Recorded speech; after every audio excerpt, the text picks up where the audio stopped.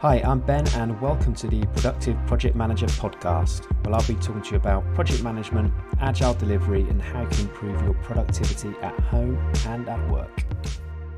Hi everyone and welcome to episode 10 of the Productive Project Manager podcast. And this week I'm going to talk to you about how to plan a project in 10 easy steps. So this is something I've written about on my blog and it's quite a long blog post, but if you do want to go in there and get the detail, you can download the whole guide as an ebook as well. But in this podcast today, I'm just going to give you a high level run through of 10 steps to plan any project. And I know from experience, having structure when you're planning a project is so useful. So it's something you can use and adapt for any project really, because it covers the absolute fundamentals that any project manager needs to follow. And I've certainly learned the hard way of planning projects, and this should make it easier for you. Okay, so before I go into those 10 steps, I'm just going to talk you through my 5 project management principles. And these really help me when I'm planning a project, and either you can use and adapt these or create some for yourself, because it gives you good guidance on what feels right, what doesn't feel right, and it helps you structure an approach to plan your projects that, essentially will work for you. So the first one is kill all assumptions, and that's pretty much it, because if you don't have a mindset where assumptions really do matter, then you're going to have problems on your project, because I've done it before. You make assumptions and it comes back to bite you further down the line. So always be thinking about who's made assumptions, have I made assumptions, and how you're going to get rid of them. And the second principle that I love is you don't need to know everything. And this is the case for everyone, but certainly for a project manager. You're covering so many different things. You're working with different skill sets, different people, teams, stakeholders. You can't possibly know everything. And that's one of the reasons why you work with teams and you bring in individuals into those teams who have skill sets to do what the project requires. Use them, but learn from them at the same time. And then the third one is be transparent with what you know and what you don't know. And what this means is, again, linked to the you don't need to know everything principle.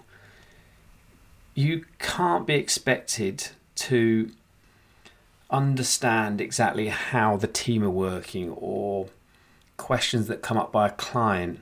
You need to be transparent with what you don't know, because if you try to pretend that you do know everything, it's going to come back to bite you, because someone will just make that assumption that you do, and they won't tell you some information that could be critical.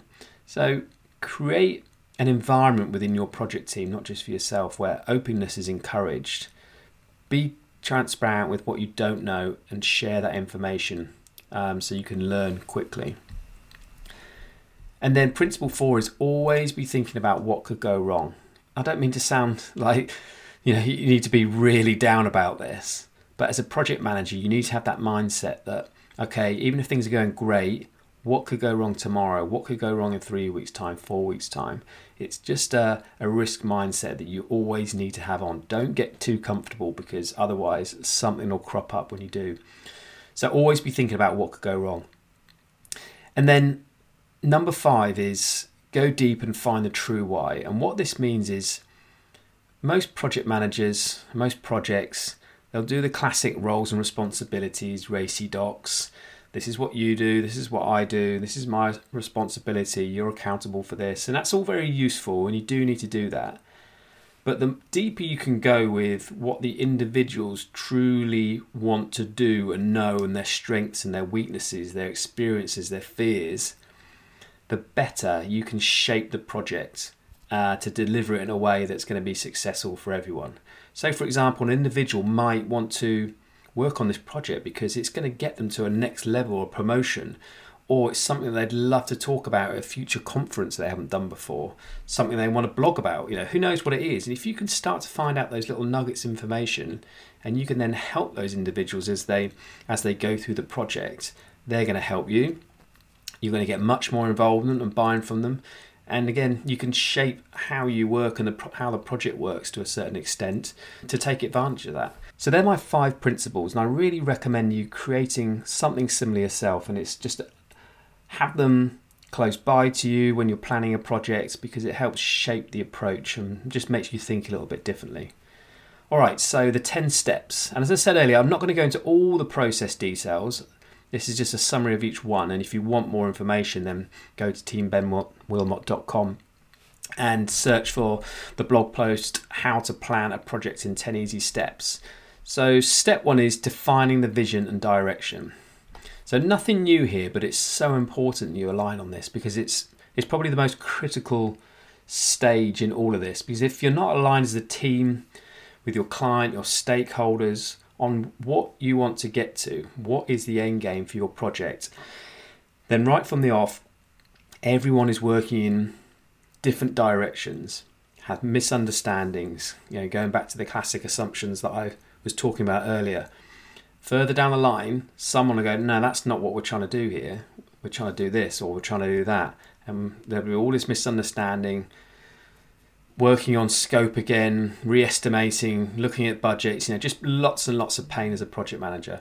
So define that vision and push and push and push for it until you have a shared vision statement or something similar that everyone understands, that they've got the context around it, and then they can work towards it, because it will start to shape how you work as well. Step 2, what are the key milestones? So now you know the direction, the vision, you now need to start structuring your plan, and the milestones is the best place to start before you dive into the detail of the actual plan itself, because it starts to create the structure and the shape of the plan. And you can then work back from milestones rather than working towards them, which is what most approaches do. So as a team, start to think about what are the key milestones. You've got the most obvious one, and that's the end of the project. What is that? What is the next key milestone back from there, and build them out and build them out. Now, don't do too many, and don't get tempted to jump straight into the detail as soon as you add a milestone up there, but try to create milestones that spread across the duration. If your project is 6 months long, look for monthly milestones, for example, or a couple in a month, something like that. You don't want to go have too many up there, because then you'll start to go into the detail of the plan. And then once you've done that, step 3 is actually building the plan. So this is adding that detail around the milestones. What are the main activities you need to complete that allow you and the team to deliver against each milestone? Don't get too hung up around the timings for individual ones, when they need to happen. At this stage, you're just ideating on all the things that need to happen. So if you were doing this in an office space or a digital whiteboard, you can have the milestones along the top of your plan, and then individually you're adding post-its or writing it down, things that all sit underneath those milestones. So you're starting to build up what a plan could look like. And then as a team, once you've added the majority of those tasks, and it doesn't need to be everything, because things are going to change anyway, it's just getting enough of a structure of a plan to go, that makes logical sense. I can see how it's flowing now from milestone to milestone, and then start to lay those out in an order, logical order between the milestones as well. So it's starting to shape and turn into a plan. And then step 4 is dependency mapping. So you can start to look at relationships like finish to start relationships, or just simply, if I need to do this task here under this milestone, does it have any dependencies? Can I work on it in silo? And what you really want to be doing here is highlighting those dependencies, but also starting to look at the really big ones that could take down the project, if you like, if they don't happen, and mark those ones and focus in on those. The smaller ones that have small dependencies that are really obvious, don't worry too much about. It's the big ones. If you have a middle of the project budget review, that effectively, if that doesn't get passed, then everything stops. That's a big old dependency that needs to be looked into, so you need to delve into the detail a little bit more. And then once you've completed your dependency mapping, then you want to look at assumptions. So as I said earlier, assumptions are project killers. they're the easy route that anyone can take as well, because if someone says to you, oh, I assume Dave's doing that, and you take that, and then a week later you find out that Dave hasn't done that, it's all going to come back to you as the project manager. But the problem with assumptions are they are the easy way out. If someone says that, then you go, oh good, I've done it. But don't take that push until you can physically see, or there's proof that someone is actually doing that task. Dave has spoken to you and said, I'm doing that and I'm doing it on Tuesday. If you don't have that mindset, it will come back to bite you further down the line. So go through any assumptions, ask the question of the team for particular tasks in the plan. What have you assumed is in place? And they may say, well, I've got this tool set up and it's ready to go. I'm like, well, we haven't even got approval for that tool yet. Yeah, all things like that. Just keep prompting and ask the team for it. And then step 6 is risk management. So what could go wrong? And that is the question you can ask the team. And this is the start of the project. So you can do this throughout, but you can be really blunt. It's like, right, okay, what's going to stop us? Just go big, go wide. Let's just start ideating on this. And people can be putting things like, well, what if the team are sick? What if these environments go down? What if we don't get this approval here? Anything. Just get as many ideas and feedback as possible on what could go wrong. And then you can start to look at those and start to prioritize them on likelihood. How likely is this risk? If it's got a high likelihood, you want to be talking about it and starting to plan the mitigation approach to how you can deal with that risk. There's going to be lots and lots of small ones, and most of those as a team you can probably put into a single bucket to go, we're comfortable with these risks. They are risks, but we think we can manage them. We're not going to forget about them. We're going to keep an eye on them, but if they do happen, then the project's not going to fall down. So we'll keep them in this sort of lower risk budget. Step 7 is what reporting is needed. So on a project, reporting often doesn't have enough focus because people just, again, make the assumptions or just get the usual reports, or the client asks for several reports, and because if you're in an agency world, you just go, yes, yes, yes. But what doesn't happen very often is the question, why? Why do you need that report? Who's it for? And you need to dig deeper, because if you say yes to everything, then certain people on the team, definitely the project manager, they're going to spend all their time creating reports for little value. So spend some time going through what is the key information that you need. Can we put that into a single report?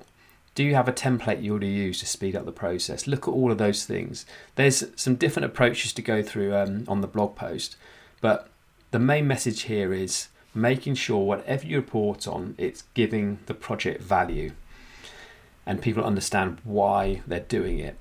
And anything else and above and beyond, kick it out. So let's just focus on the minimum reporting that's needed. Let's see if that's enough. If it isn't, we can add to it.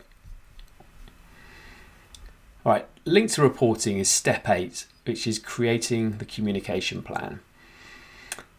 The only difference here is you're focusing on the when rather than the what.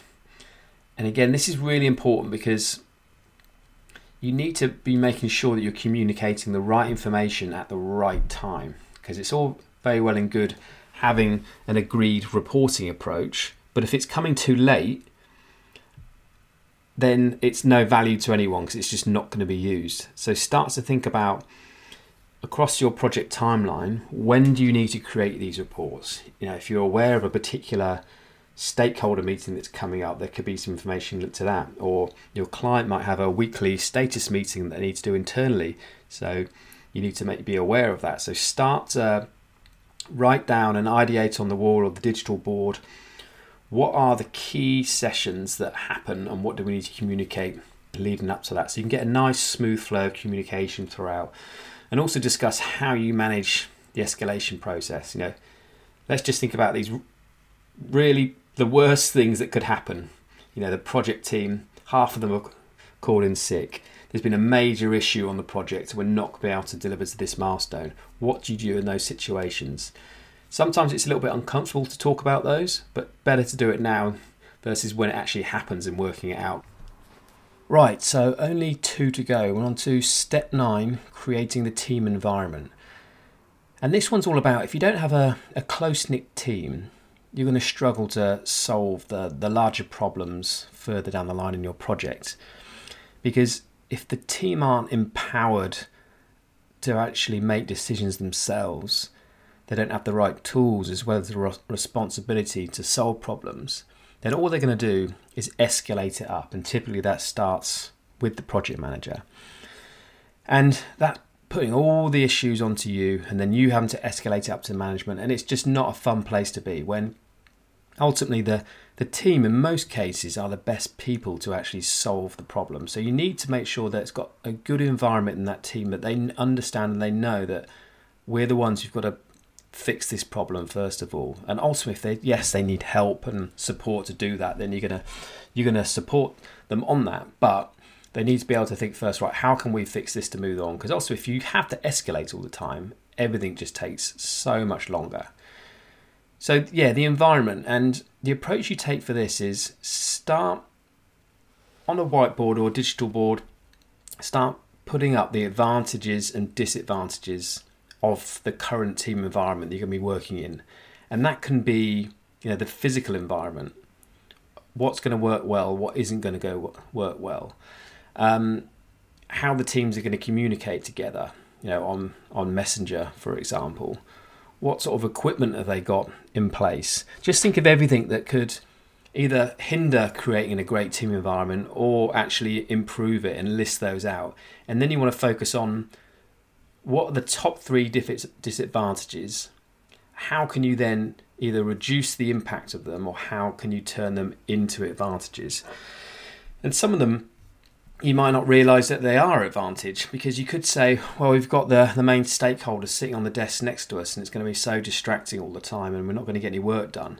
So you can fix that, that's through good communication with those stakeholders. But the advantage is, if you have questions and you need decisions made fast, the stakeholders are right there rather than another office somewhere. So it is going to speed things up. So you need to look at both ways. So that's how, or a few indications on the things you need to think about when creating that team environment. It's a really important one to talk about. Often it doesn't on projects.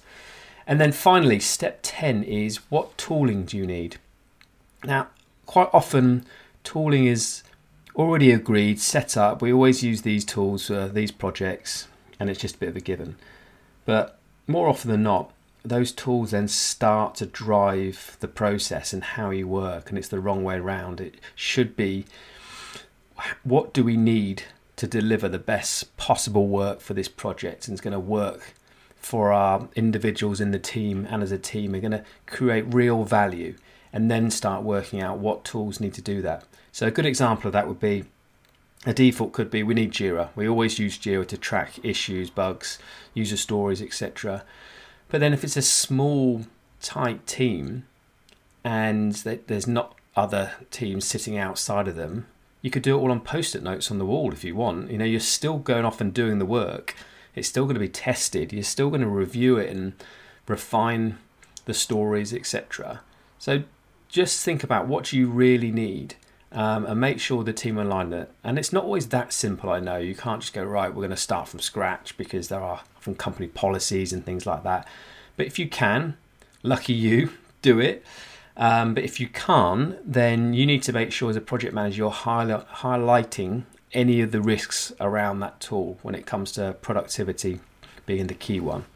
So that's the 10 steps for planning a project.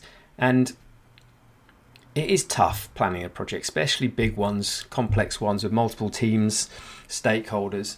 But you have to keep remembering, just focusing on the basics of building up a project plan. Because if you get too sucked into the detail too early, then you're going to get lost and overwhelmed, and it's going to feel like too much.